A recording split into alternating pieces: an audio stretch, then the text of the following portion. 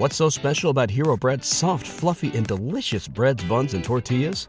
Hero Bread serves up 0 to 1 grams of net carbs, 5 to 11 grams of protein, and high fiber in every delicious serving.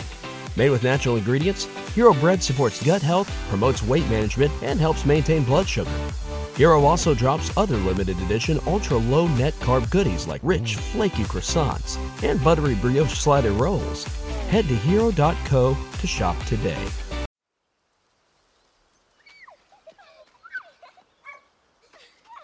Why are you the only man who wants to stay with me? I don't know. Are you too? I do.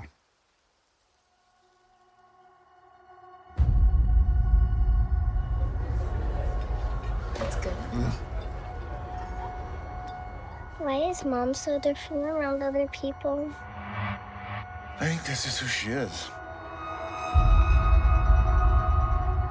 You love me. Of course.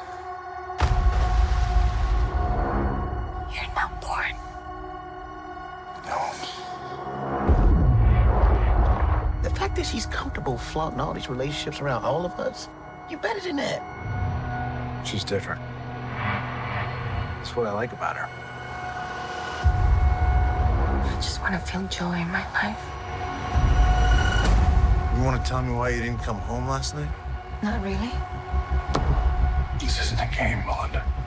It's always been a game.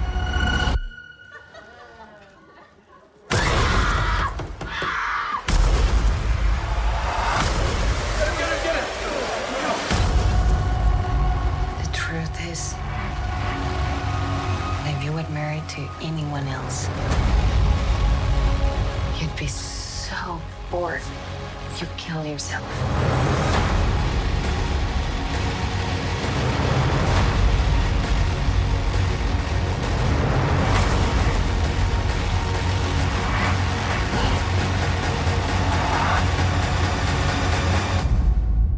Do you think we'll ever be just happy? God, I hope so.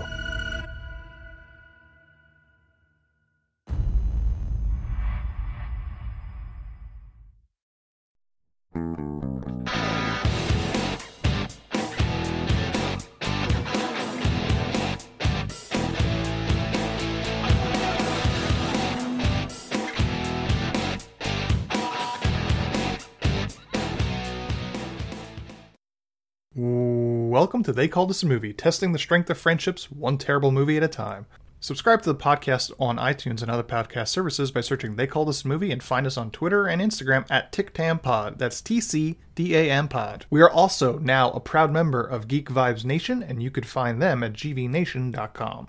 Welcome back to They Called Us a Movie. This is Anthony Del Vecchio. With me, as always, is Dan Aquino and Mark Myers. Say hello, gentlemen. Hello, friends. Hello. If I'm a little quiet today, I'm mourning the loss of Summer Catch as a choice in the poll. So That's all the way back in March, man. This is April now. We're talking about April. Oh, new month. That's right. Fuck that movie. Let's go. Yeah. Yep, we're in April. So as we do every week, we talk about what we've watched this week. So, gentlemen, what have you watched this week? Dan, what about you? I watched a couple of series. I watched the second episode of Halo. Still not really feeling it. But, we'll see where it goes. Started Moon Knight, the first episode of Moon Knight, which was good so far.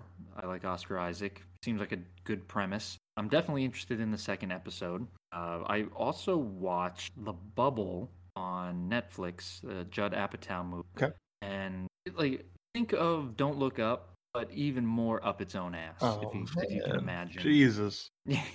Yeah. It starts off with a decent idea, and then it just really, it really just goes for broke, and it doesn't stick the landing. It's very. I guess what they were trying to poke fun of how people reacted during the pandemic. It's nonsense. It's really bad.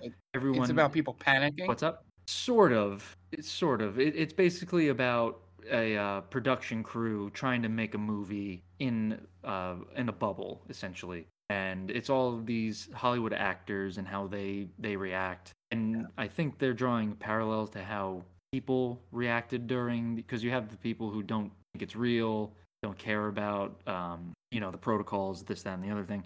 And then you have the people who are like super serious about it. But yeah, everyone is chewing up the scenery. Everyone's super hammy, and it doesn't work if everybody's doing it. You know, you can only have a couple people doing it, but when you have everyone at the same time just going all out, it's cringy. Yeah. That's the best way to describe this movie. Very cringy. So in back-to-back years, we have Adam McKay and Judd Apatow putting together these two satires that, you know, I haven't seen this one, but I did not like Don't Look Up. Just kind of really missing the mark. And these are two guys that put together some of the best comedies of the first decade of the century. It's weird. I think they pivoted because this isn't really it's not a comedy. I mean, I wasn't laughing, but maybe I missed out on the comedy. You just didn't get it, Dan. That's usually how it goes. Do we have to go back and watch those comedies and revisit our thoughts on that? I think. Do you think now that kind of falls under you can't make those comedies anymore, right? Do you think McKay and Apatow would? I don't know if Apatow has said that. I can't make this movie. I can't make this kind of comedy anymore. Couldn't make Knocked Up nowadays. Right. You can't make Knocked Up. You can't make 40-Year-Old Virgin. I don't know. Whatever it is, he pivoted to something different, and it was more annoying than. Gotcha. Yeah, I saw it pop up on Netflix, but have not watched it. All right, Mark. Yeah. Anything? I saw Morbius. No, just kidding. April Fools. Oh, Mark, you got us. You got us. Yeah. No, I didn't watch anything, and that includes technically what we watched for this episode, because I don't think I actually watched something for those hour and 40 minutes. Oh, I thought you were admitting that you haven't watched the movie. Yeah, as for me, I didn't really watch much either. I watched a couple series that we've started, but kind of half attention to. My wife started watching The Girl from Plainview, which is that Michelle something or other, the girl that convinced her boyfriend to commit suicide over text. That story, the one that kind of looks like Cara Delevingne. Yeah, that's a Hulu show. Also started watching I believe it's called The Thing About Pam, which is an NBC show, but it's on Hulu. So I could still say that I do not watch network television. It's interesting. I actually like it because it's a really bizarre story of kind of like small town politics that kind of create this intrigue around this murder that happens in a small town. It's got a really weird structure in it. I was saying off podcast, like, because David Gregory from it's based on a Dateline story, which then became a Dateline podcast, and it's got David Gregory, who is the one of the hosts of Dateline, doing his voiceover. I'm pretty sure they rewrote it for this show, but he's doing his usual kind of wink at the camera sort of voiceover with kind of quips and all that kind of stuff. It's interesting. Renee Zellweger is the lead in it. She's really good in it. I've never really been a big fan of hers, but she's pretty good in this. She's hateable. Josh Duhamel, who is also a person I'm not a huge fan of, is actually not bad in this show. So it's interesting. It's like kind of a sad story when like it's like aggravating, really more than sad. But it's like I feel like Josh Duhamel got on the show because he kept showing up to work for Las Vegas, and then they eventually put this show in the studio, and then they just sure, yeah. But it's good. It's on Hulu. I definitely suggest it. It's an interesting one, especially if you're into like those Dateline shows. Trying to think. I'm pretty sure that's all I've really watched. I've been, as background noise, I've just been playing some Simpsons, so not really much to report on that, because I've seen those a million times. That's about it. So this is short. Yeah. So we're going to take a quick break, and you guys are going to listen to some ads so we can pay those bills, and we'll be back in a second.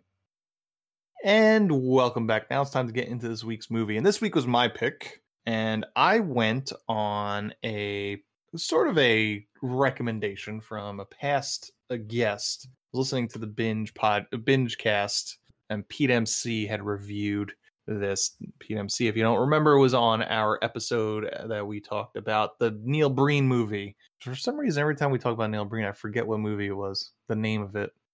Like the Double Down or something like that? Double Down. It was Double Down. Yeah. Double Down. We made KFC jokes. Yes. Yeah. Double down. Right. Yeah. I forget. I guess I forget it because I know all of his movies are very similar, but like Double Down. Now that I'm thinking about it, had nothing to do with the actual movie. It's set in Vegas. Yeah. That's it. That's it. Yeah, that's the connection. But anyway, so a few weeks ago, he was on the Bingecast and he reviewed the Hulu original erotic thriller Deep Water, starring Ben Affleck and Ana de Armas. So I asked him if it was worth doing an episode, and he said yes. They were probably going to do a commentary on it one day. So I put this on the schedule, and I'm glad I did, because what a piece of shit this movie is. I don't. There's so many questions for this movie that don't get answered. Nope. This has multiple Chekhov's guns that do not go off. There's obvious nails. There's obvious things that it's like, oh, that'd be an interesting way to kill somebody in an erotic thriller that don't pay off. Like someone with a shellfish allergy, mentioning that if you eat a snail that hasn't been starved so that they have like a clean digestive tract, that it could poison you and kill you. And then like people disappear that you think are going to die that don't. And then maybe our guy that's going around killing people didn't kill the first guy he says he killed. Yeah. What a piece of shit. I don't understand this movie at all. I get why Ben Affleck signed on for this. Bury his face into Ana de Armas's ass. Yeah. And he got like a year's worth of pandemic sex out of it with her. So good for him. Glad he's happy. I wanted to see him on the set of another Batman movie, just like on the verge of just Kurt Cobaining. Oh boy. But yeah, oof, not good. But where are you guys coming from with this movie? Dan, let's start with you.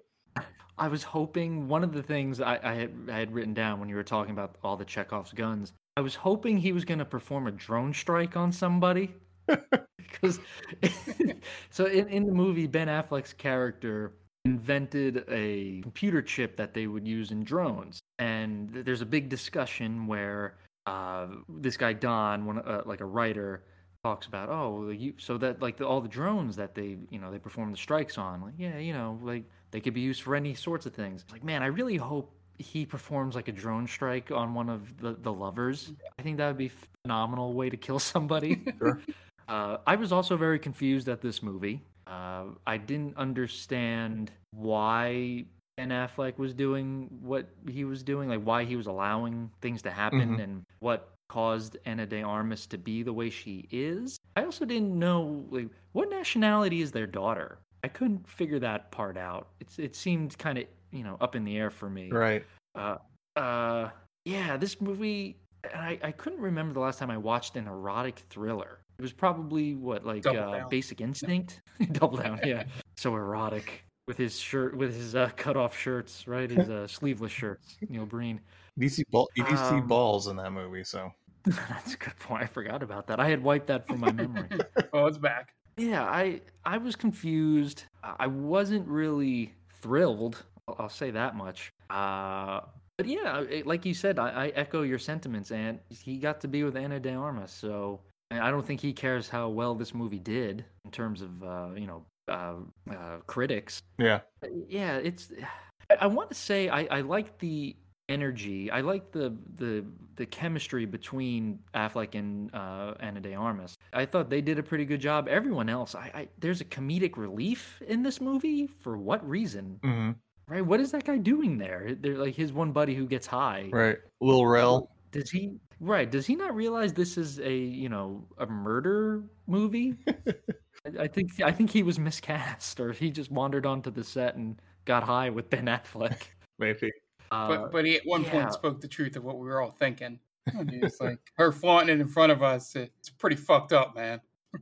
Right, and that's like everyone else. At first, I thought this movie was going to be kind of a Eyes Wide Open sort of film. Eyes Wide Shut. Eyes Wide Shut, yeah. So the first party that they go to, I was like, oh, it's a swingers party, I guess. And Ana de Armas is just banging this dude, and everyone else, because I thought Ben Affleck was going to hook up with his buddy's wife, the one talking about her cleavage. Right. Like, oh, okay, so we got a little thing going on here. No, it's just like there's a murder and then they go to a party, and then there's another murder, they go to a party. So there's just like every kind of erotic thriller thing that happens, there's a big fight, and then there's a party afterwards. It's like, what is going on here? What kind of movie is this trying to be? I couldn't figure it out. Yeah, they went to 3 or 4 parties, right? Too many parties. Way too many parties. Yeah. What about you, Mark? Where are you coming from? Yeah. So I'll start off with the one twist that I absolutely wanted the end of this movie to be, and I'm upset it wasn't. I wanted the daughter to kill Ana de Armas. Yeah, sure. That would have been. I would be like, it's something. Like that. I would have. Sure, she's just as psychopath as like her father. That is something. Yeah, I also had, literally when I'm on these podcasts, I always have a thing where I say, if a movie gives me 5 more minutes, I could explain it. There's nothing you could do to this movie to explain it. You would need to rework whole chunks of this movie and maybe even make it shorter to get the point across. But all they needed to give me some kind of ending is just have her deliver one line at the end where she says, okay, I'm done, after she figures out what he did. And I'm like, okay. She's like, I don't want you killing people, so I'll stop sleeping with other guys. You know? Sure. That would have been fine. And then you could have cut to what's the final scene in the movie, and it would have made a little bit of sense. But besides that, as me and Ann talked about off podcast, nothing happens in this movie. Like, it literally, I'm like, okay, is anybody going to take this seriously? Like, the only guy that does is that stupid writer, and he's like shoehorned in there. And it's a full wink, wink. Oh, I'm writing a story about a writer that goes back to a town and solves a mystery. I wonder what that could be in reference to. That'll come up. Speaking of that, I wish that Ben Affleck's character fucked that guy's wife, because that would have been interesting and something in this movie. Just everything like that. And I guess my final thing is I wish they would have done something with the fucking snails. Like, seriously. Like, if he would have killed the first boyfriend with the snails and then revealed how he did it to the last boyfriend, that would have, again, been something that they did. The best parts about this movie is that Ana de Armas is in it for most of the entire runtime. So thumbs up, yay, for that. But in terms of any scenes that didn't involve them two, because there was, like Dan said, there was good chemistry, good tension. Ben Affleck, seemed to kind of understand what those scenes needed, and but anytime they had to interact with anybody else in this movie, it made absolutely no sense. I think, Ant, you had a line where you said some of the dialogue between the friends reads like somebody that's never talked to another human before. And yeah, that the entire movie just felt like that. Like they were trying to do some kind of cool thriller, but just couldn't. They couldn't figure out where they wanted to go with it. Like, there's so many different directions you could have taken it to be much better than what this movie turned out to be. It could have all been her and made it look like it was him, Hell, fuck it. The daughter could have been killing all the boyfriends. I don't know. She seemed to be able to wire that thing up to move with potatoes. Right. And drone strikes. Christ. But yeah. There was so much more that could have been given, and you know why this went to Hulu and not theaters. Yeah, sure. I don't mind that it was Affleck killing these guys. I just wish they would have put some mystery into it. Yeah, that was, the whole thing is he says flat out that he killed the first guy, which I'm not even sure is true. I don't think he did. Right. Right. Because they mentioned that they caught someone. He said they caught somebody, and the mode of killing was completely different, right? Because he says that he bashed that guy in the head with a hammer, and then when the report says he had like gunshot wounds in him. So right, and that's not his MO, even when he starts killing people for real. Right. Yeah, he's more. He makes it look like an accident. Right. We don't even have evidence that he owns a gun. He might not even own a gun. Yeah. But apparently he's also an amateur photographer, and we don't know that until like 15 minutes left in the movie. So, it's possible. He does mention to Don that he does he does photography on the side. Oh, does he? Yeah, because like he's like, oh, so what do you do, Vic? And he rattles off a bunch of things, and one of them is photography. Gotcha. But it really doesn't make, and even that payoff, not that integral to the movie. It's like, okay, he makes I'm jumping ahead here, and I apologize. He just makes like a photo album of his wife. Yeah. And she has like a 180 on how she reacts to him. Yeah. I don't understand her motivation. That's one of the problems with this movie is because she'll change from scene to scene her reactions to him, right? Yeah. Because for people that hate each other on the surface, they have sex several times in this movie, right? They go penis and vagina twice, and she gives him roadhead and gives him a hand job. So that's a lot. Yeah. That's a lot of fucking for two people that seem to be absolutely over each other. And she gives him an over the pants handy. Yeah, at a party. In the middle of a crowded room, she starts rubbing his junk over the pants. Yeah, so I think what would have been cool is, so you have, the pianist is killed at the pool party, but there's still some intrigue there until they do the flashback of him killing him, of Ben Affleck killing the pianist. Mm-hmm. I was like, that kind of sucks, man. I would have loved to have the intrigue of just, maybe he didn't do it, and everyone just thinks he's crazy. Or I had actually written down, what if everyone knows he's a killer, everyone's cool with it, and you kind of see it from maybe either, maybe Ana de Armas doesn't realize it, or there's a new victim who figures it out and is trying to run for his life now. Right. I think that would have been an interesting take. But that's essentially partially how the movie ends. Yes. The ending, I hated the ending. Same.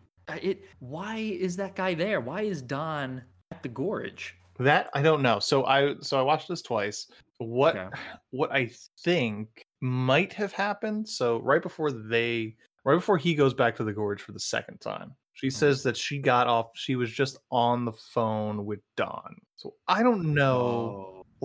So there's a possibility that she set it up. But she would have had to have seen the body, which we don't have any indication that she did see the body because of her reaction when she found the wallet. Right. Right. Correct. Unless she's trying to fool us, the people that aren't in the room with her, at her reaction to the wallet. That's the first time she has any indication that he killed Tony, right? Right. So in order for her to send Don to get the scarf, because apparently Don was just like, oh yeah, here's her scarf. Like, why would you just pick up a random scarf unless you knew it was hers? I don't know. Right. Trying to explain why he's there just leads to more questions. The only thing is, unless if you say that she made the phone call to him after finding the wallet, but that makes no sense either. Right, because it was the day before. Right, it was that night. It was the night before. Yes. So, and on the car ride home, Ben Affleck specifically tells Ana de Armas that he's going to go back and get it the next day. Right. The scarf. So there would be no reason for her to tell Don. Well, my scenario is she's setting him up. So she leaves. But in this scenario, she has to know the body's there. So that throws out the window because she has no indication that the body's there. She has to leave the scarf, say, "Oh, I forgot the scarf," to send him back there, and Don goes back there too. Yeah, you'd have to throw out the entire ending if that's the case. She calls Don to say he's going to be here, and that's where the body is. Right.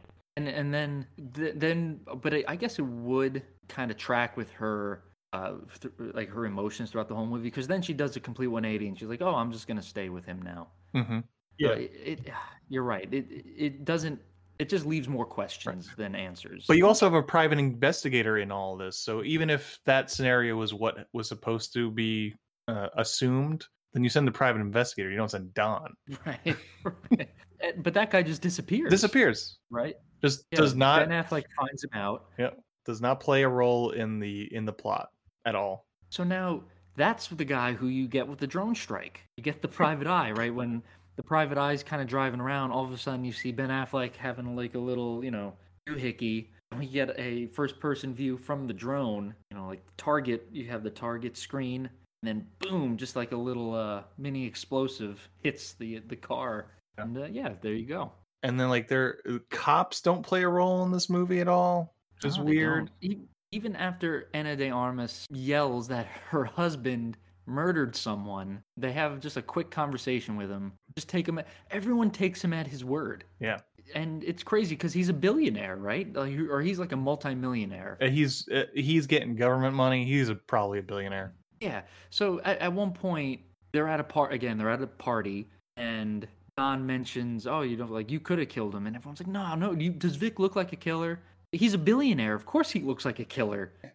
All billionaires are killers." Yeah. It's just inconsistent. Like Joel. Why doesn't Joel die?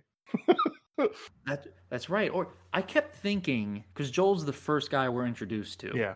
I kept thinking that when Ben Affleck calls him the Uber, I thought it was it was a setup and he was going to be killed along the way or something along those lines. Mm-hmm.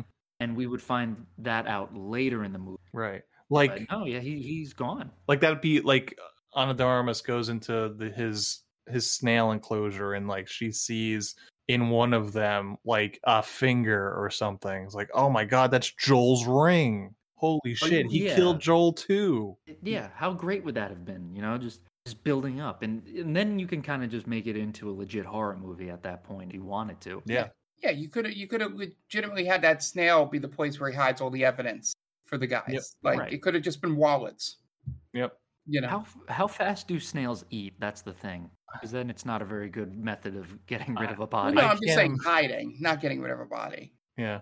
I mean, why does he put that wallet in that enclosure? I have no idea. Right. Yeah, he lives in a mansion. He could have put it anywhere. He just burned it. That's exactly what Ana de Armas does. Just burn it. Why does all of a sudden he decide to keep evidence that is incriminating to him? It's yeah.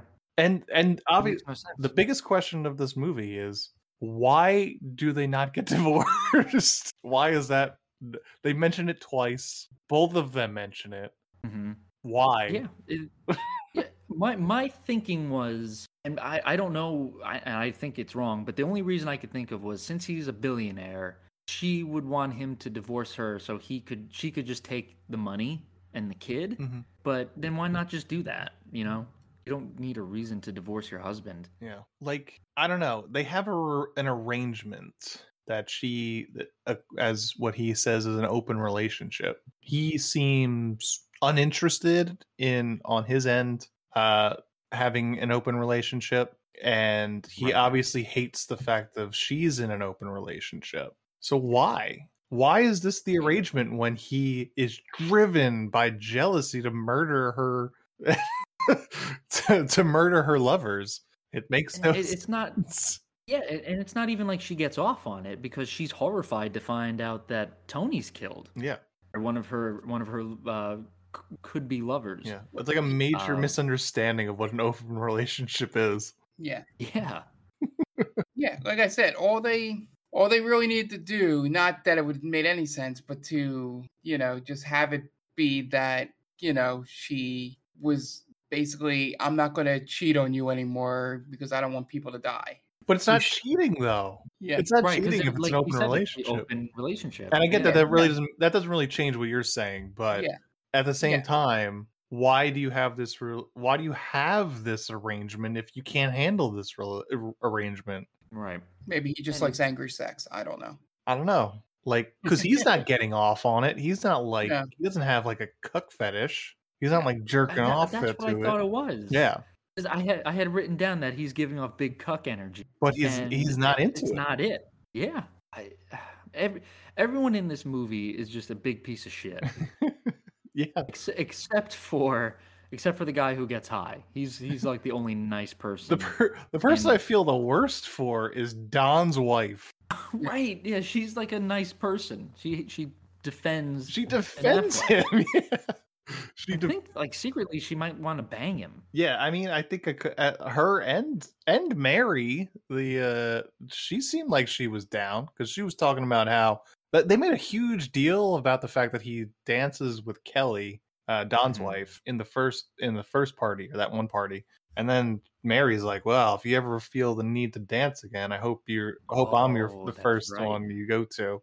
Like, damn, if you ever get that itch. Yeah. Mary's But looking to scratch again- that itch, getting some of that Affleck dick. She wants to know what it's like to be with Batman. Yeah. Yeah, Sad Batman. But sad but Batman nonetheless. Yeah, I think, and it was just weird how all of these dudes were just so okay with banging a married woman. So that was one of the things where I was like, nobody acts like an actual human being in this movie because None. There's one thing to be like, oh yeah, you've got an open relationship, awesome. That doesn't necessarily mean I want you to be like grabbing my dick in front of not only your husband but a party full of your friends. No one's ever like, why don't we like take a step back and like chill the fuck out for right now? You know, we're in public. Let's act with some sense of decorum. But they're all just like, oh, open relationship. You want to suck my dick right here? Everybody would love that, more or less. Right, eh? If she offered, they would have said yes. And even like Tony, I thought was going to be the one that was going to be like, oh, well, you know, like push her away. Like, no, let's be great. Let's be civil about this. But he does the same exact thing. And then he offers to just, well, let's cook up your snails. Which I thought was over the line, sir. These are my fucking snails. And how persistent he was is what annoyed me. Where he's like, oh no, it's fine. I'll just go grab. No, all right, like, listen, motherfucker, you go grab those snails. I'm gonna bash your head in. Yeah. That's these are the events of what's going to happen. But I don't understand why you don't just take no for an answer. Yeah, it was so weird. It was like such a presumption. Like, yeah, you don't mind if we cook up a dozen of your snails, right? It's fine. Right. You've got more. Right. Like if someone came into your house and like, oh, like dog tastes great. Yeah. And you got a couple dogs. It's fine. Two. I'll just go grab one. Yeah. You're not gonna like miss a them. dozen chickens. What's one? Exactly. Yeah. Who does that in someone else's house? Yeah. Everyone's super presumptuous with this guy's life. Yeah. Everyone thinks they could steal on him. And I think I did kind of get a kick out of how he holds himself when he's one-on-one with these other men. Like he's a total cuck around Ana de Armas. Mm-hmm. But when he's one-on-one with these guys, he's pretty intimidating. Yeah. He scares that one dude. What is Joel? Like he kind of forces him to leave the state. Like, yeah, I'm not coming back here. Yeah, I thought that was interesting, but it had good ideas. This movie, it just never put them together. Yeah, it never put two and two together. It just kind of, oh, this is how erotic thrillers have always been, or like this is how I think an erotic thriller would be. And by the way, this is the first time we've seen boobs in quite a while, right? Good question. Yeah, but as for what this movie puts us through, not enough. It's a pleasant surprise. Yeah, I wasn't expecting that. Like, I would have even taken like seeing some Affleck hanging some dong too. Sure. I'm surprised we haven't reached that level yet with Affleck. Yeah. If we would have kept doing Batman, we would have got there. There was a sex scene in Thrashing, but I don't remember if there was nudity. I can't remember myself. I don't know if we saw the girl, but we definitely saw they did the shirt reveal thing, but it was Josh we saw shirtless Josh Brolin. If that did not have nudity, then the last time we saw nudity was 50 Shades Darker back in February. Oh, okay. Wait, yeah, so not like super long. I thought it was past that. Well, you don't even think about that because it just becomes like she's wearing clothes. It's like White Noise, yeah. Yeah, that's a good point. Yeah. Yeah, so I think overall, there were parts where I was intrigued with this movie, but it never landed. It didn't, like I said, it didn't put it together. Yep. Mm-hmm. So, Deep Water from 2022 was directed by Adrian Lyne, director of Flashdance, 9.5 Weeks, Fatal Attraction, Jacob's Ladder, Indecent Proposal, Lolita, the HBO version, the TV movie version of it, and Unfaithful. So, it's a track record of a lot of erotic thrillers. 9.5 Weeks, Fatal Attraction, Decent Proposal, Unfaithful, Lolita. So there's definitely a pedigree there, but it doesn't put it together. I think it was also co-written by the Sam Levinson, who is like the creator of Euphoria. Stars Ben Affleck, Ana de Armas, Tracy Letts, Grace Jenkins, Dash Mihok, Rachel Blanchard, Kristen Connolly, Jacob Elordi, Lil Rel Howery, Brendan Miller, Jade Fernandez, and Finn Whitrock. There's an IMDb score of 5.4. Forgot to look up the Rotten Tomato score. I don't know. But a budget of 48.9 million. Let me look at that Rotten Tomato score right quick. Yeah, I'm now more upset knowing that it was the writer of Euphoria that there wasn't more nudity in this movie. There you go. 37% on Rotten Tomatoes. I was gonna say 36. Yeah. 36. Yeah, so close. In a row? That was 37 though. Yeah. Which is the Rotten Tomato score of this one. Yeah. There we go. We got there. Yeah, this is a weird one. It seems competent in most ways other than plot. Yeah. Which is a big part of a erotic thriller. You know, you can't have a plot that doesn't, like, there just needs to be something. Having us know 100% of the time that Ben Affleck is killing these guys, or at least most of these guys, is weird. And just because there's no twist on why he's doing it. There's no twist that he's doing it. There's no twist of somebody finding out. It's just it just exists. Yeah. As like just a series of events that happens, which is just an odd way to have a thriller happen. Like, what if like he kills somebody and like she gets super turned on, and now this becomes a weird thing, almost like Hellraiser with the chick and the half man. You know, she starts bringing dudes back, and he kills them, and then they fuck over the crime scene or something like that. But that's how it should have been. It like. They have that one scene on the staircase where Ben Affleck gets a little forceful, and like you could tell she's loving it. Mm-hmm. And she basically says, "Fuck me right here," and he pushes her away. Yeah, like, are you gonna throw me to the floor and fuck me? And he's like my fantasies, basically. Yeah. So that would have made sense, right? Like, oh, I like how you're so jealous that you're willing to kill for me. Like, that's what turns me on. But no, it doesn't. It's the complete opposite. She has no clue, and then when she finds out, she wants to run away. Yeah. And for some reason, the daughter convinces her to stay. Weird. Like, we're not going. Like, oh, okay, you win, 6-year-old. Yeah. You're 6. You don't know what the fuck you're talking about. Get in the car. Right. You don't understand that luggage is waterproof.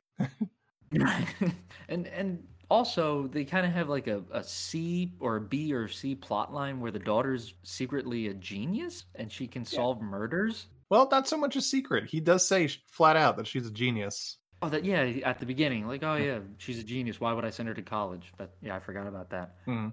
But that doesn't explain how she knows he's a murderer. Yeah, somebody's talking. Someone must be talking to her, right?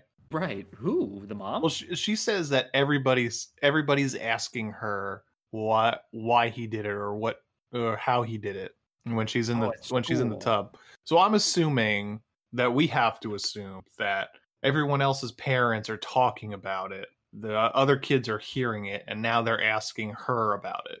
Okay. Yeah.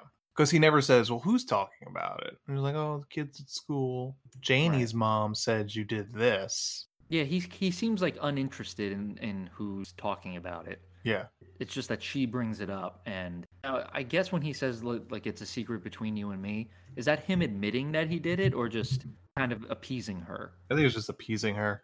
Okay. But again, it's just like, there's no ticking clock to this movie. Like, no one is, like, besides Don, who comes in and out of this movie, there's not like a force that he has to like cover up his tracks with, you know? Or like he never seems concerned about anything. So it's just weird. Yeah. Doesn't really work. He kind of comes off as like almost like a Moriarty, right? He's such an evil genius that no one could keep up with him, and he makes such a simple mistake at the end. But he doesn't do anything that impressive though. He just drowns the one kid, and then he just throws a rock at the other guy. It was a good throw, by the way. Yeah. That was like dead on aim right there. Yeah, but he's able to give himself a decent alibi when he drowns the pianist. Oh yeah, I burnt my hand on a cookie, and that's his alibi. Right. Yeah. He couldn't have killed him because he burnt his hand on a cookie, I guess. Solid alibi. Solid evidence. Yeah. It certainly wasn't him. Yeah, I also wonder if everybody thinks that she's schizophrenic or whatever, or some kind of mental thing, and that's why when she's screaming that he's a murderer, they're just like, no, what are you talking about? Yeah, I think everybody just thinks that she's a big old C word. Or she's a drunk. Everyone sees her; she's always hammered. Yeah. Oh, she's drunk, and it's a little bit of column A, a little bit of column B. There. It's just her being drunk just makes her exponentially more of that term. Yeah, she's like, oh yeah, you can't talk. She's crazy. She'll see you next Tuesday. She'll say anything. Right. Always looking for attention, that Melinda. So, and why aren't his friends like, hey, listen, Vic, your wife just accused you of murder. Maybe you should, move on. Yeah. Or get some help. Yeah, we're like, hey, you want to stay a couple days in my place, until everything calms down. Right. But no, it's just like, he can handle it. He's a billionaire. It's fine. This is how everyone is, I guess. I don't know. It's wild. Who are his friends? Are they also billionaires or millionaires? Because Lil Rel is the owner of the house they have two parties at. Because there's two scenes where the piano gets played. So he's got to be rich. Yeah, he's got... and everyone has these amazing pools. Mm-hmm. Right. Yeah, so everyone has to be wealthy, I'm assuming. Yeah. I will say that this movie is like... Where would you say this movie takes place? Do you guys know? Was it apparent? To me, it takes place somewhere in LA. Okay. Mark, what's your guess? You have no idea, right? Pacific Northwest? Nope. This takes place in New Orleans. Oh. Really? This was shot on location in Louisiana, in New Orleans. Yeah. Whoa. You would not know that by this movie. At one of the parties, there is a woman who's singing some like Creole music, or it sounds like, but I would never have guessed. I thought they're in LA. Yeah, everyone's rich. This movie makes New Orleans look like shit. Like there's nothing such an appealing and such a cinematic city. Yeah, this movie just makes it look like shit. Yeah, I'm assuming there may have been things that we didn't know during his bike rides that would have given it away. Maybe like this rundown warehouse. Yeah, this burned out warehouse. Where that bridge he goes under. Yeah, the tunnel. The tunnel thing. Yeah, that's such a colorful city. Mm-hmm. And this movie's super gray. This movie is gray as fuck. It's so drab. Yeah, you just go to these drab settings. Yeah. Gosh. All right. There's only there's only 3 or 4 settings in this movie, right? You have Melinda and Vic's house, the snail enclosure, the gorge, and another house, two other people's houses, and then the bar, the piano bar. Oh, okay. The bar. Okay, so a decent amount of settings, but not many. Yeah, they really didn't take full advantage of the New Orleans location. That's for sure. Yeah, I had no clue. Yeah. You guys want to get into the plot? Sure thing. Dan, what do you got for us? I would like everyone who's listening to this within the sound of my voice, please go check out Top 10 with Tia. Go to geekvibesnation.com. Just search Top 10 with Tia. She's a good friend of the podcast. Our friend Tia and Brittany run down top 10 lists. So if that's your thing, like I said, go check out geekvibesnation.com. Go follow Tia at TC_Stark on Twitter. She's awesome. Go check her out. Give her a follow. Okay, great. And we're going to take a quick break, and you guys are going to listen to some messages from friends of the podcast, and we'll be back in a second. Hey, this is Ken M. Padawan J. Coach Duffy. From the Ocho Duro Parlay Hour podcast. Every week, the ODPH is talking sports, movies, TV, comics, and more. It's always a parlay of topics on each episode. You can find the ODPH on Apple Podcasts, Google Podcasts, iHeartRadio, Spotify, Stitcher, Podbean, and wherever you find great podcasts, such as the one you're listening to right now. Don't forget to check out OchoDuroParlayHour.com, where you can find the links to all of the ODPH social media accounts, links to the bands whose music you hear each week on the show, hashtag 607 podcast info, and parlay points, our companion blog section of the show. Thanks for listening to the ODPH. Now get back to your regularly scheduled podcast. Welcome, travelers. Seems like you're looking for a story. Well, I got one for you. It involves adventure, friendship, and all sorts of... Earl, why don't you tell him about that time I stole that big-ass melon? Yeah, I was going for more... Or you could tell him about the time I kicked your ass, Earl. I wouldn't... BetMGM has an unreal deal for sports fans in Virginia. Turn $5 into $150 instantly when you place your first wager at BetMGM. Simply download the BetMGM app and sign up using code Champion150. Then, place a $5 wager on any sport. You'll receive $150 in bonus bets, regardless of your wager's outcome. And if you think the fun stops there, the king of sportsbooks Xbox has plenty of surprises in store. Check out daily promotions, same-game parlays, live bets, and so much more. Download the app in Virginia today and get $150 in bonus bets instantly from your first wager. Only at BetMGM. BetMGM and GameSense remind you to play responsibly. See BetMGM.com for terms. 21 plus only. Virginia only. New customer offer. Subject to eligibility requirements. Rewards are non-withdrawable bonus bets that expire in 7 days. Please gamble responsibly. Gambling problem? Call 1-800-GAMBLER. Promotional offer not available in Washington, D.C. At Parker, our purpose is simple. We want to make the world a better place. By working more efficiently. By using more sustainable practices. By developing better technologies. We keep moving forward. With each new idea, innovation, and partnership, we're one step closer to fulfilling our purpose every single day. To find out more, visit parker.com/purpose. Parker, engineering your success. Ever tell them. Do I need to get my ref gear on? Okay, everyone, shut up. Now come with me as I tell you a story from afar.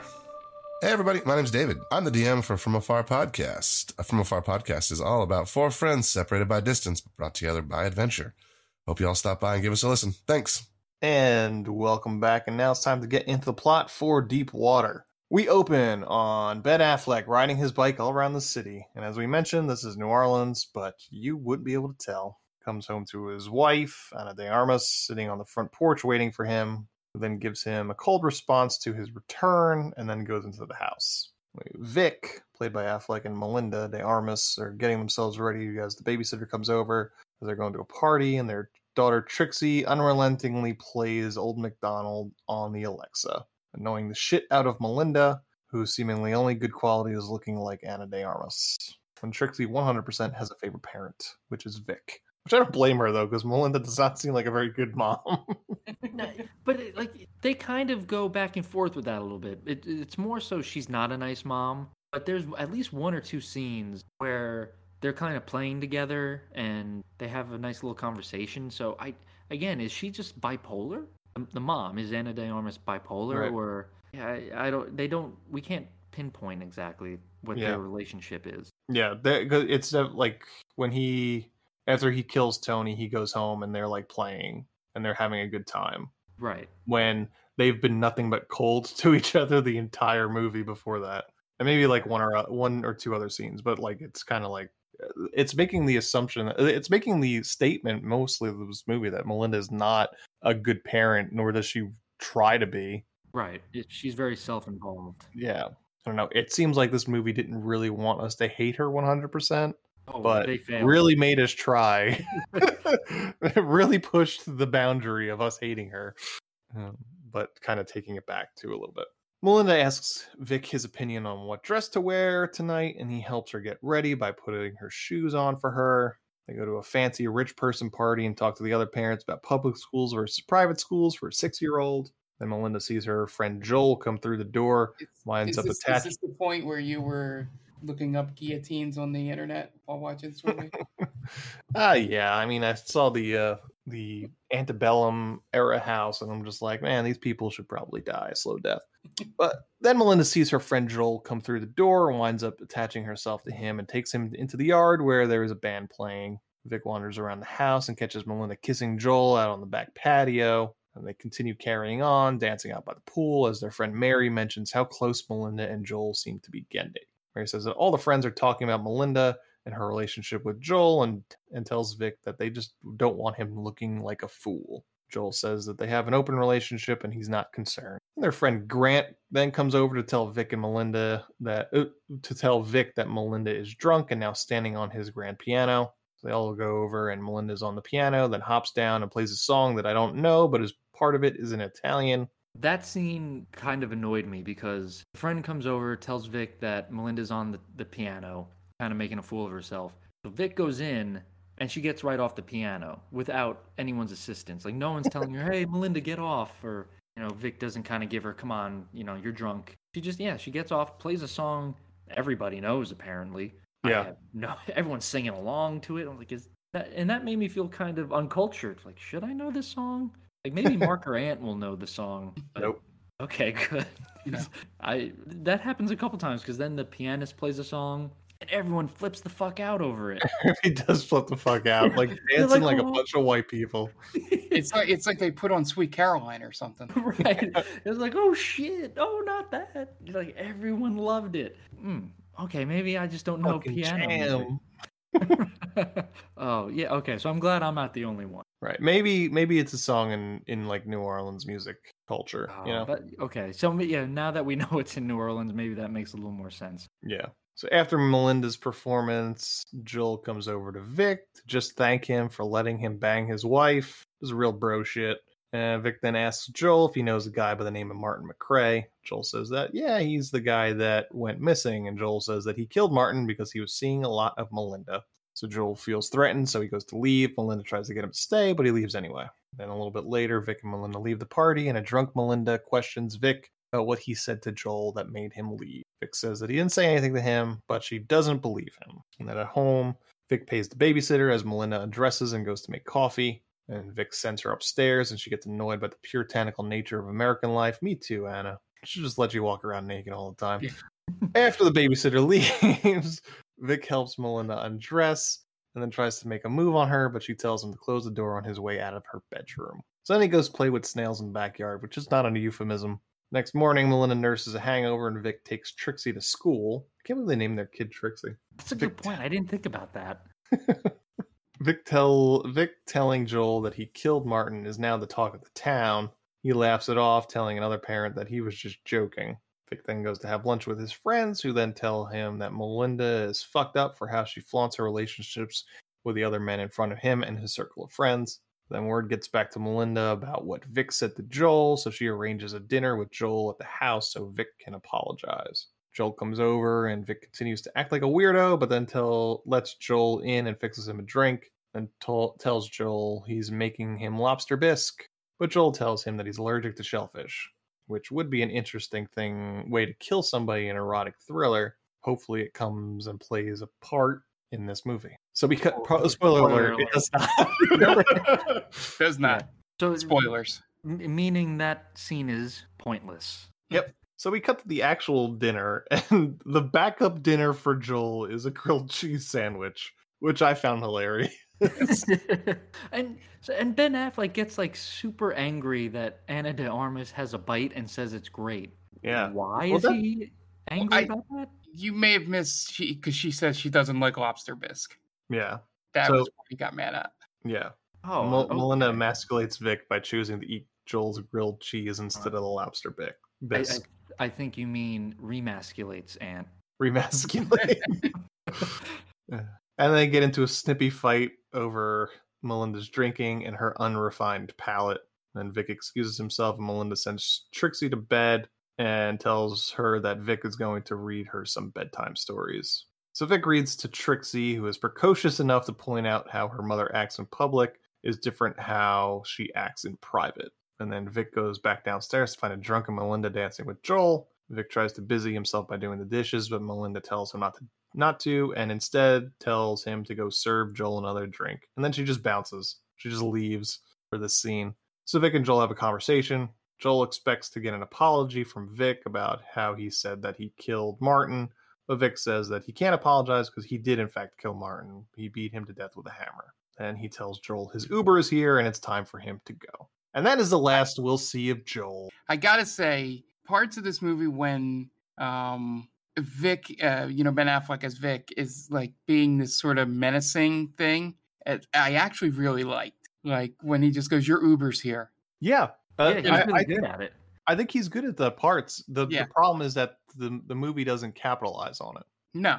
Like, because Joel doesn't ever wind up dead somewhere. Right. Yeah. That would be good. That would be a good ending to that. Like, again, where it comes back in the end that she finds out that he killed Joel too. But I don't know. I don't know what the movie's point is, but it wasn't that. Yeah, and again, I think that's what would have led to a good mystery. You know, he is very intimidating, but he's not the killer, or is he the killer? It's a good whodunit. Yep. We know who done it the whole time. Yeah, and that's one of the biggest flaws of this movie. And the one time we don't know who done it, it doesn't matter. It doesn't matter who killed Martin McRae. No, they arrested somebody. They arrested somebody. Right. Yeah. It again makes it pointless. Why even bother telling us that he killed this guy? Just, I guess to set up. Oh, maybe he did, or Yeah. We never even meet Martin McRae. Right. Yeah. We It's so just know weird. that they were friends with Ana de Armas. Mm-hmm. Why? Friends in capital letters. Yeah. Wink, wink, friends. So there's another party where Vic is introduced to Don and his wife Kelly. Don is a writer who has completely outkicked his coverage. Oh, big time. Big time. Don is like 65, 70 years old, and the wife is probably like what, 35, 40? Yeah. Oh, she looks way better than he does. Yeah. And that would have been an so that's another thing where that could have been an interesting like B storyline where now Vic is now like, oh well, this is another woman that is attractive and I would totally want to fuck her. Maybe this open relationship thing isn't so bad. Right. Nope. Don is a writer who has completely discovered, and we learn that Vic has so much time on his hands because he sold the government a computer chip that they use in drone warfare. And he's rich and retired. Don is sort of disgusted by the fact, and also mentions that he heard that Vic killed Martin McRae. Everyone just laughs it off as a joke. Yeah, I think it was at the daughter's school. The one guy, he goes, I can't remember who's the first person to tell me it. I've heard it from so many people. Was it a guy or was it the woman? The girl. The girl, yeah. The other, Rachel Blanchard. Yeah. Who I confused for Kelly in a party later on and was confused when I found out she was Don's wife. Sure. Yeah, they both look a little similar. It's just when they flash by real fast at the pool party. Like, sure. A little bit later at the party, Melinda is off playing with Trixie, and Vic asks Don's wife Kelly to dance, which is apparently out of character for him. And he actually looks happy, which you think would be an ongoing plot point, and you'd be mistaken. So on the car ride home, Melinda mentions that he looked happy dancing with Kelly and questions whether or not he found Kelly attractive. So then Melinda unbuckles her seatbelt and gives him roadhead. And where's Trixie in this scene? She's with the babysitter, right? No, she was at that party. Oh, she was at the party. That's right. Well, I don't think that would stop Ana de Armas, though. Probably not, but that should stop. It should stop Vic. Vic's a good father. Right. I cackled so hard when she unbuckles her seat and goes to, do the deed. The look on Ben Affleck's face. It looked like this mixture of just, I'm the man and I can't believe this is happening at the same time. Like, it looked like he was basically having a ton of weight lifted off of his chest, knowing that his wife was about to give him roadhead.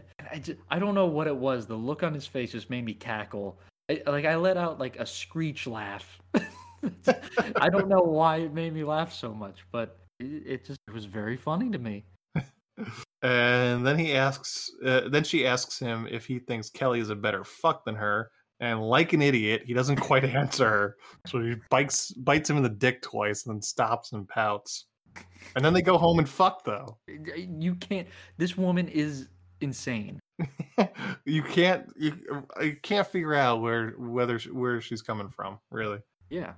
She does mention that, though. She's like, oh, if you were married to anyone else, you would have killed yourself. Because I guess of how boring they would be. Right. But sometimes boring's okay. Yeah, if he didn't know what kind of crazy she was, then, he wouldn't miss it. Right. Yeah.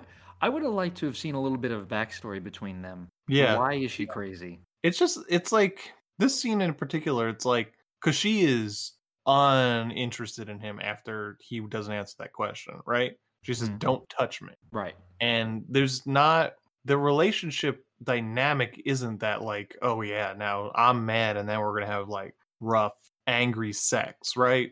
Mm-hmm. This because she says that he's not the aggressive type. He's very passive. So it's weird that these two this is like what gets them going. She bites him in the dick. Yeah.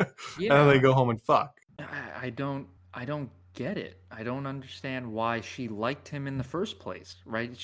If he's always been that way, she's always been that way, they wouldn't connect. Yeah. Unless it's because of the money. I was going to say, did he accidentally spill his bank account in front of her? It was next to the Magnum condom. Oh man, that's a Oh, look at all them zeros. Yeah, My Magnum dong. What he did was he noticed that she was behind him at the ATM and left the how much was left. He left the receipt on the ATM itself, knowing she would look and like, oh, excuse me, sir. You seem to have dropped this. Then as he turned around, he made sure to move the Magnum condom out of his wallet. Exactly. Put his card back. It dropped out. That's what happened. Yeah. Yeah, I don't get it. There's no reason for them to be together other than the money, I guess. And that's why I thought she wanted to divorce him. Like, she was trying to get him to divorce her so that she could just take half of his money and the kid. Yeah, they definitely, on the list of things they needed to do, this is probably middle tier, but they definitely needed to explain their relationship better in terms of the beginning. Definitely. Like, they just have one joke about when they went to dinner for the first time and because she has the appetite of a 12-year-old or something. Yeah, she had mac and cheese. She had mac and cheese. That's like the closest, we get to anything. Yeah. Like, I don't know why there was in love with her? Yeah, like I don't know why there was a second date. Because she's Ana de Armas. That's true. That's You'd order all the mac and cheese in the world, baby. Yeah. Did he find her hot and then go, oh, that's a cute quirk. I could, that make me remember her, sort of thing. Man. I don't know. They don't explain any of it. Love makes you do crazy things, all right? I don't know who said that. And then lust makes you do even crazier things. Yeah. Oh man, that's I don't think I'd be able to handle that. I couldn't handle that. Right? It's like, well, first of all, if my wife were like openly cheating on and not even caring that I saw, I would be heartbroken, right? I feel like all of us would be. Yeah. Yeah, he just takes it. He takes it like a bitch. An open relationship is not on my goals in life. Yeah, that's a young man's thing, I think. Like, when you don't have a care in the world, like, yeah, you do whatever you want. I'm going to do the same. But when you're married and you have a kid, like, it's time to put that to bed. Yeah. So smash cut to Trixie at a soccer game and Melinda complaining that Trixie's team is playing a team full of 12-year-olds. Then Vic gets a call from the bank telling him that there isn't enough money in Melinda's account to cover a check for $3,000 that she wrote to someone for quote-unquote piano lessons. Later, Vic starts calling around to bars, trying to figure out which ones have live music, specifically piano music. Sure enough, he finds one and goes to pay the bar a visit. While he's there, he sees the kid playing piano, wearing a shirt that he got from Dan Flash's. Yeah. And then Melinda shows up and sits close to the piano, and she and the piano player, Charlie, make flirty eyes at each other. Vic goes home and sees a news report about the cops finding Martin McRae's body and that he was shot several times. Then a drunken Melinda comes home, sketchy on the details overnight. I don't want to speak out of turn here, but I think Melinda has a bit of a drinking problem. Yes. And Vic tells her that they found Martin McRae, and Melinda gets upset and walks off. Later, Vic and Trixie go to pick up a puppy from the animal shelter, and on the way home, he sees Charlie walking down the street carrying a vase full of flowers. And at dinner, the very same vase is on the dinner table, which Vic then throws out. Question for you guys. What's up? When Ben Affleck and the daughter go to adopt the dog, did you think the worst was going to happen to the dog? You know, it really never crossed my mind. No. The dog plays no part in this movie. He does not. He witnesses a murder, but that's about it. He does. Yeah, the only part he leads in it is that he reveals to Ben Affleck that the body is coming back up. Yeah. Right, yeah, because the daughter's with the dog at the lake or the river. Yeah. So, That dog must have gotten tossed around that car during that drive. Oh yeah, right? When he's with Tony, he just comes to this big he's going like 50, 60 miles an hour, full stop. So what we're saying is that dog's a snitch. No, the dog, because then afterwards the dog's in Vic's arms on the ride home. Yeah, but he's trying to show the kid where the body is. Oh, maybe. That's true. Maybe. I didn't think of that. Vic and his buddy Grant go back to the bar for some drinks while Charlie plays the piano. And Grant says they caught the guy that killed Martin McRae, so that's the end of that thread. After Charlie finishes playing, Vic tells him good job and then tells Grant that Charlie is giving Melinda piano lessons and that just hangs around in the air awkwardly. Why would you tell your buddy at this point? Like, everybody knows, every guy that Melinda comes in contact with, she's fucking. Like, just kind of keep that to yourself, you know? You don't need to tell. Well, I guess it's the opposite thought process, is that since everybody knows, you might as well point out to the friends who the new guy is. I suppose. I don't know. I don't know. I'm just devil's advocate. Vic goes to play with his snails again and imagines Melinda giving Charlie a hand job in the car. A lot of hand job moments in this movie. Lots of hand jobs. I think this movie's trying to bring back hand jobs. It's not going to work. Stop trying to bring it back. It's real boring stuff. Do you realize what we're in the age of now? The hand jobs are a thing of the past. Yeah, it's old school. Yeah, right. I know those things need to go the way of the dodo. They need to be forgotten. It's a last resort. I guess there's some people out there who still enjoy them. Yeah, I don't get it. It's our kids at band camp. Yeah, over the pants stuff, right? That's like your first. Oh my god, this is my awakening. But yeah, now it's just like if I could do it, I don't do it. I don't need help. I know what I like. Exactly. The next day, Vic just sits around all day waiting for Melinda, who didn't come home the night before, and she stumbles in seemingly still drunk from the night before. Vic confronts her about staying out all night and writing a check to Charlie. They continue arguing, Melinda telling him that she didn't want a family and basically trying to make him jealous about her relationships, trying to get him to fuck her right on the stairs. And then she walks up the stairs saying that if he married anybody else, that he'd be bored enough to kill himself. So they go to another party and everyone's having a great time playing party games in the backyard. And Charlie shows up, invited by Melinda. And a little bit later, Melinda makes Charlie play the piano for everyone. And everyone dances around like a bunch of white people. Except Vic, who just stands there till Melinda comes over and backs into him, rubbing his dick as they watch Charlie play the piano.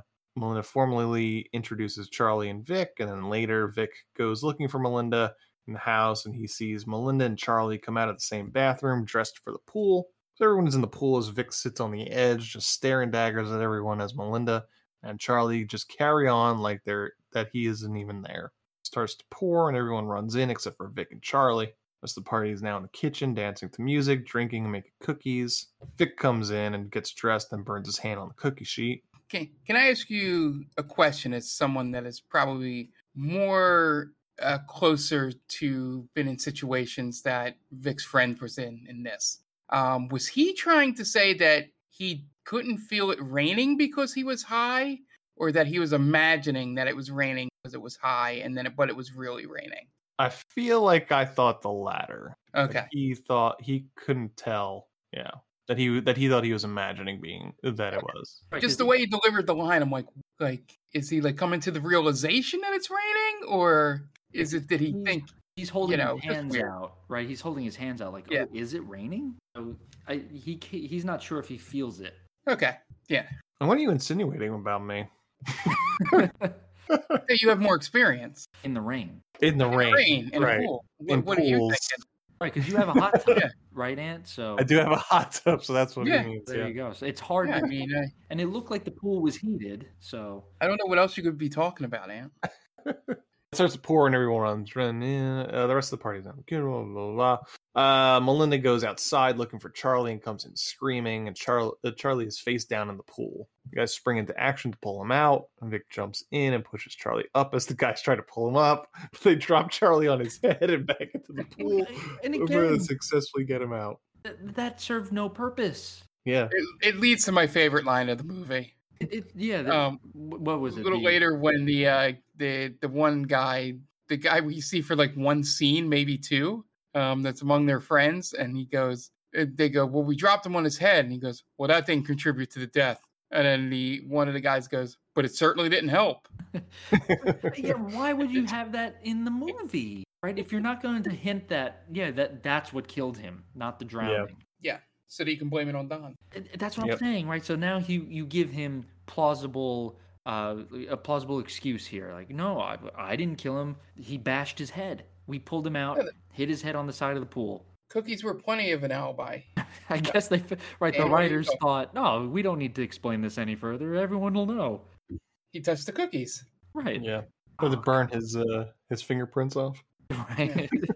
Yeah, Louise, it's such that would have been even more interesting than what they did. I don't know he if burnt the fingers on purpose so they couldn't fingerprint them. I don't know if you have to dip it in acid or something like that, right? Isn't that what? I'm just saying, like that explanation would have been more interesting than what actually happened in this movie. Mm-hmm. That would be hilarious if that's the way you can commit a crime. Like, just burn your fingertips beforehand. Yeah. And then they will be unable to find your fingerprints. Yeah. Vic climbs out and attempts CPR, but it's no use. Cops come and ask a few questions. Who saw him last? Were you drinking? Etc. And then Melinda, in front of the cops, tells everyone that Vic killed Charlie. Melinda becomes hysterical, and the cop takes Melinda in the other room to ask her questions. After a while, the cops bring Vic in to ask him a few more questions privately. If Melinda and Charlie were having sex, and why doesn't he ask these sorts of questions of his wife? Which is a very good question. And he's got a terrible answer for it. It's like, I don't feel like I should have that kind of control over what she does or something like that. He doesn't presume to basically tell her what to do or not do. Yeah. So they go home and Vic asks if Melinda wants a divorce, and she doesn't exactly answer the question, but she says she's not afraid of him because she's the thing he killed for. And again, if this was turning her on, that would be something, but it doesn't seem to be. So Vic goes on a bike ride and has visions of memories of himself drowning Charlie in the pool, intercut with her fucking Charlie in the car. As he rides, he notices a car following him. Vic goes to drop Trixie off at school and he runs into Kelly, Don's wife. She tells Vic that Don has been talking to Melinda and sharing his theories on how Vic killed Charlie. Vic invites Kelly and Don over for dinner, and Vic brings Don over to his shed to show off his snail collection. Don immediately asks if he could smoke in the snail enclosure, which I just think is hilarious. Because why would you think that would be a good place to smoke a cigarette? Everyone just has their way with this guy, regardless. Yeah, everyone's just trying to steal on him. Yeah, he's very defensive about his snails, though. Yeah. Vic then tells Don he needs to stop telling people he killed Charlie and makes vague threats to Don. Later, Vic sees the same car that was following him parked outside a restaurant, and he looks in the car and sees a large camera on the front seat. So he goes inside and finds Melinda having lunch with someone she says is a psychotherapist. So Vic says if this quote-unquote psychotherapist thinks Melinda is a schizophrenic, and Melinda asks him if he thinks Vic is a psychopath. Vic goes to leave and asks the guy for his card, which he can't produce, so he goes without it. Later in the week, Vic heads to Don's house and interrupts their dinner in order to accuse Don of hiring a private investigator to follow him. And he produces a bank statement from Melinda to Don to pay for it. This is all a surprise to Don's wife, Kelly, and their daughter, Goldie, who just won't go inside no matter how many times her parents ask her to. Again, I mean, would you? Yeah. I don't think you need to have the daughter in this movie. It makes it hilarious. It makes it, a very funny scene, but it really doesn't add anything of importance. In this movie, yes, you need the daughter there. In a better movie, no, you don't need the daughter there. Sure. Vic then starts following Melinda, who is now running off to meet with another guy. And Trixie is starting to get wise about Vic drowning Charlie and starts asking him very pointed questions about the event, but he denies it. Puts Trixie to bed, and then he overhears Melinda talking to someone about moving to Brazil and ends the call with, "I love you." As Melinda takes a bath, Vic tries to ask her about her day, but she doesn't say anything. Some days later, the guy Vic saw Melinda with comes into Vic's snail enclosure and introduces himself as Tony, an old friend of Melinda's. And he's immediately freaked out because Vic is a weird dude that has an obsession with snails. But they go inside and Tony talks about his business, which is creating sustainable housing in lower income countries, specifically in Brazil. And Melinda comes in and she acts flirty around Tony and then just offers the fact that Tony was the first American that she ever fucked. So I'm not sure it's a big deal other than probably the first circumcised guy that she's ever had sex with. And that Tony broke her heart by breaking up with her. So as Melinda cooks, Tony just randomly offers that they should take some of Vic's snails and cook them up. Vic has to tell both Tony and Melinda multiple times that the snails are not for eating, and that you have to starve snails to clear out their intestines before you eat them, or else you'll poison yourself and die.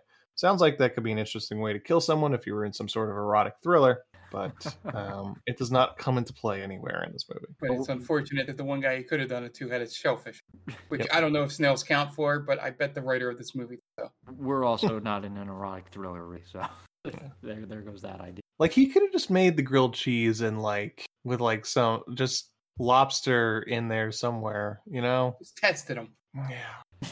Like, why?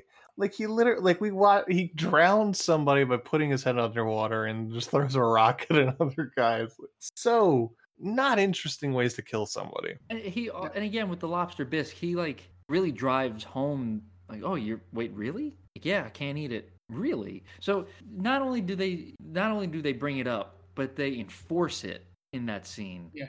It could have just been like just drop it, like, oh, I made lobster bisque. Oh, I can't eat it. Oh, okay. And then that's it. I'm like, oh, right, whatever. Yep.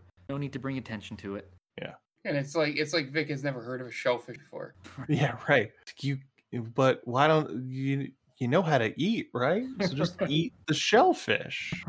It's the same concept. Right. Is it because he's too normal, quote unquote? Like, oh, he's such a normal guy. He doesn't drink, doesn't show emotion. Do you think he's neurodivergent, Vic? I don't know. Right? He's like a genius. He's like a computer genius. Mm-hmm. He's got this weird obsession with snails. He's like hyper fixated on snails. But he's too smooth for it. Right? Like, anywhere he goes, he can have normal conversations with other people, and he has. But does he though? Is he having normal conversations with people? But at least with the one friend's wife. I guess that's true. Right? I mean, he doesn't really hold very many conversations outside of his wife and Don. Yeah. I think they were trying to go for something like that and missed it, because I would believe that. I thought they were just trying to go for he's a genius, and he's almost like a savant in a way. That's what I thought. I don't think that's far off from like neurodivergent, right? Maybe not. Some sort of maybe it's some sort of autism on the spectrum, I guess. Yeah. So this is like a sequel to The Accountant, right? Wasn't that the plot of the movie?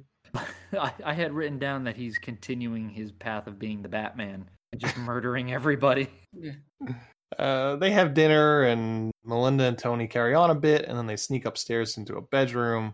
Vic catches Melinda unchanging in front of Tony. Day or so goes by, and Vic follows Tony and drives up to him on the street, telling Tony that Melinda was trying to get a hold of him. She wants to show him a building property for some sort of investment opportunity. Tony hops in the car, and they're off. Vic starts driving faster and faster, asking Tony questions about his old relationship with Melinda, and for some reason the dog is in the car. But then he starts driving more erratically and into the woods. Tony gets more and more nervous. He tries to call Melinda, but has no service. Eventually, Vic gets to a spot and slams on the brakes. That poor dog must be flying all over the car at that moment. And then Tony and Vic get out, and Tony starts looking around the spot, and then Vic just hauls off and throws a rock and hits him right in the head, then throws another rock that hits him in the chest, causing Tony to stumble and fall down an embankment, hitting the back of his head against a rock, killing him. Vic then ties some rocks. Real quick, there's a specific shot where when Tony gets hit in the chest with the rock that sends him flying back, he grabs onto a branch, and to me, I thought that would signify, oh, he's gonna leave blood on this branch, which would then lead someone to find his body. Mm-hmm. But again, that would be something good for a thriller or a mystery. But no, he just that's never brought up. He smacks his head on the bottom, and then that's the end. That's it. Yep. So Vic then ties some rocks to Tony's body and dumps him in a river. Honestly, kind of a shallow river, given the title of this movie. That's a good point. Vic heads back home, finds Melinda playing with Trixie. Then he tells Melinda that he actually likes Tony, which, kind of keep Tony's name out of your mouth at this point, really. Why drawing attention to it? Get Tony's name out of your fucking mouth. He's just like begging to be caught. Oh, yeah. Have you heard from Tony? Was that Tony on the phone? It's like you're really obsessed with him. Right. That's a real easy way to get caught. Yeah. Then at dinner, Vic gives Trixie, a 6-year-old, some wine, and he says they're celebrating. Again, not being subtle at all anymore. Yeah, not being a normal person. Melinda asks if he's seen Tony because she can't get a hold of him, but Vic says he has not seen him. After putting together a photo project at his office that Vic has gone to once before in the movie, he goes home to find Melinda and Trixie getting ready to go on a picnic at the gorge, the very gorge he just killed Tony at. So they go, and as Trixie goes off with the dog, Melinda asks Vic why he's the only man that stays with her. Then she starts giving him a hand job again. Then he shows the project he made for her, a photo book, which apparently Vic is an amateur photographer, which is not something that ever mentioned throughout the entire movie, except for that one time. We've never seen him with a camera, though. Vic then realizes that Trixie is somewhere near the river, so he goes to bring her back up and notices Tony's body has surfaced. So he gets a little panicky and starts ushering Trixie back up the embankment. On the drive home, Melinda mentions she left her scarf back at the gorge, so Vic says he'll go back and get it the next day. At night, Melinda asks Vic to sleep in her room with her tonight. She also mentions she was just on the phone with Don, but doesn't mention what it was concerning. And then they fuck, starting with the hand job again. Always starts with hand. Just hand jobby. That's just what he likes, I seems guess. like it seems like he's like the director is like there's a process and a step to sex. It's hand true. job. Hand job, blowjob, missionary, doggy, cowgirl. Yeah. Kissing her ass. And she screws at one point. Yeah, she specifically asks for him to do that. And To kiss her ass, yeah. And he's all about it. Not like tongue punch my fart box, just kiss my ass. So that's the kind of dialogue you wanted out of this. Is that what I'm getting? Yes. Okay. Yes. Oh boy. I mean, this is supposed to be an erotic thriller. You gotta titillate, man. That's a good point. That would have thrilled me. That's like, oh, now we're talking. Tongue punch my fart box. God damn. Ben Affleck probably would have been like, okay. In the morning, Vic races on his bike to the gorge without Melinda knowing. She goes looking for him, but he's nowhere to be found. So she goes into his snail enclosure and winds up finding Tony's wallet in one of the tanks. Why he has evidence just sitting out like that, who knows? Vic makes it to where he dumped Tony's body, and he is still floating just below the surface. So he goes down, tries to push it down half-heartedly with a stick. As he's doing so, Don comes from out of nowhere at the top of the gorge and calls out to Vic. Vic says Melinda forgot her scarf, and it turns out Don has it in his hand. Don comes closer, then sees the hand float above the water. So then he runs to his car and drives like a maniac on the dirt road, with Vic trying to keep up with him on his bike. Oh, I love this part. Don trying to climb up the embankment. That's so great. The whole ending is terrible. It's so comical. Why does it feel like it's being played for laughs after this entire movie? I was laughing.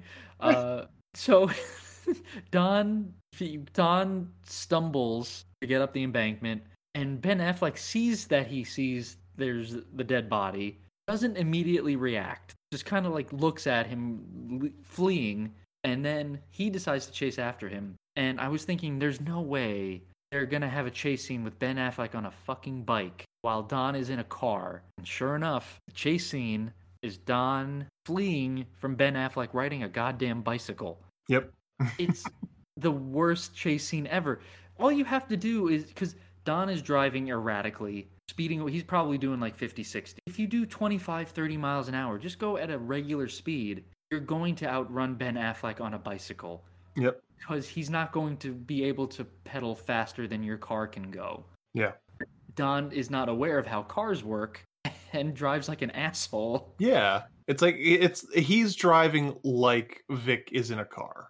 That would have made more sense if Vic has his car, then you can drive erratically because you're trying to escape from another car. Ben Affleck's on a bike. He's on a bicycle. He's not even on a motorbike. It's a mountain bike. You can use how fast do you think Ben Affleck could pedal? Like conservatively. I don't know. How fast can people bicycle? Right. I mean, on just on a dirt path, not even just a paved path. I can't imagine it's more than 20 miles an hour. The ordinary untrained person can pedal a bike at an average of 10 to 14 miles per hour. So if he's doing 25 miles an hour, he's getting away easily. Yeah. With a few months of intense conditioning, he could get to within 25 miles per hour or even 30. That's like Lance Armstrong. Okay, so obviously Ben Affleck is not that. Yeah, let's say between 15 and 20. Okay. So yeah, again, if he's doing 25, 30, he's getting away. No problem. So why is he driving like someone's right up his ass? Yeah. Oh god, it was incredibly bad. The entire ending was incredibly not thought out. Yeah. Like, Don has to show up for no reason. Yeah, it's super rushed. They just needed how do we tie this together at the end? Yeah. Meanwhile, Melinda starts packing a suitcase, but Trixie sees it and starts bringing it down the steps. Melinda sees her go out the back, and Trixie tosses it into the pool and says that they're not leaving. So as Don drives, starts trying to text his wife, which he probably should have just called her. Meanwhile, Vic has gone off-road in an attempt to cut off Don.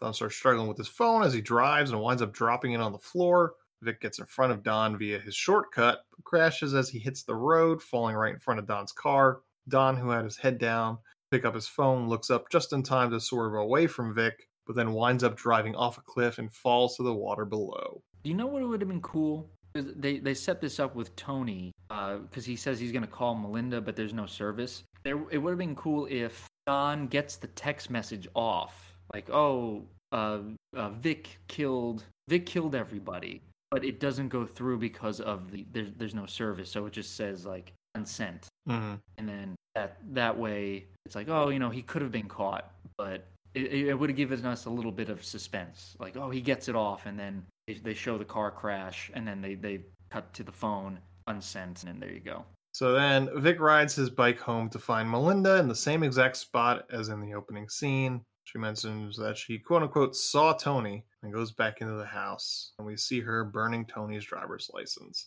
And that is the end of Deep Water. Yeah. And yeah, like I said, if you have that end scene and you just have her, saying that she's going to stop, then it makes sense why she burned it, to be like, maybe she had a change of heart that she wants this family or whatever. And she's like, okay, stop killing people. I'll stop, Yeah. Instead, this kind of implies that we're back at the beginning and nothing has changed. Yeah, no one's learned anything. Yeah, it's literally, the scene's almost exactly the same as the beginning. I had to rewind to make sure one of those like fucking Memento, style, you saw the end at the beginning, things. Yeah. And it, outside of Ben Affleck taking his pants off on the porch, they're virtually identical. Yeah. That part confused me. I forgot about that. Like, why is he taking his pants off right now? They're just getting right into it. Yeah, this one sucked. What a terrible movie. Just I don't think he was terrible. It's not good. It's definitely not good. But I don't know if it's terrible. It's competently made. They're the two leads are fine. They're good. They work off of each other. Affleck has some good moments of like being menacing, but they kind of don't deliver anything. That's really it. It's just like like broken promises. This movie is. Yeah.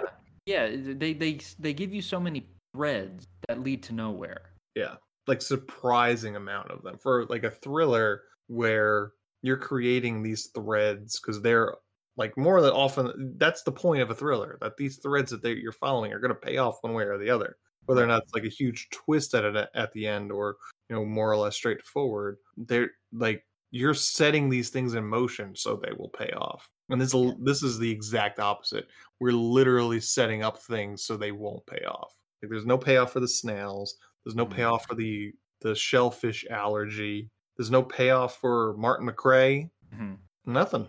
Yeah, it works if you give us someone else who could have feasibly killed these people. Yeah. Because again, we know exactly who did it. We're in on the entire thing. Yeah. That's the end of this podcast, I think. This is a weird one. Check out next week's episode. We're gonna have another one. Promise? Soon. I think next week I have to look at it.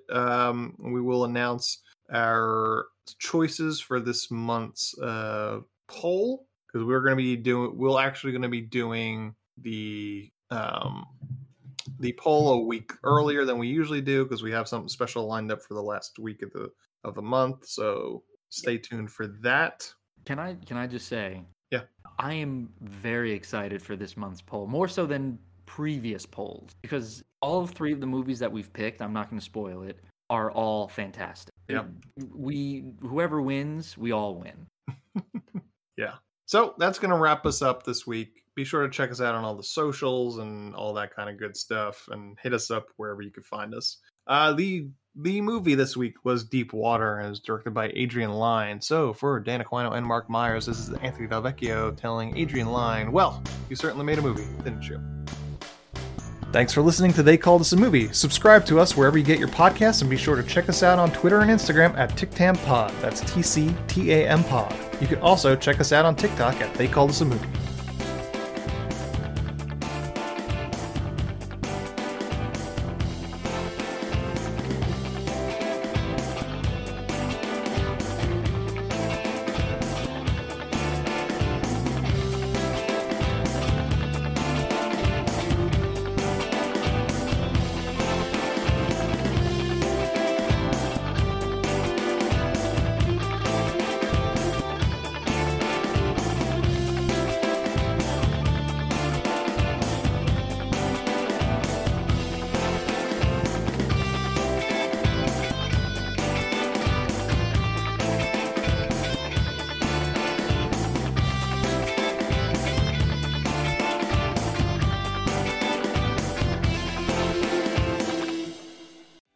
special about Hero Bread's soft, fluffy, and delicious breads, buns, and tortillas? These ultra-low net-carb baked goods contain zero sugar, fewer calories, and more protein than the leading brands, and are high in fiber to support gut health.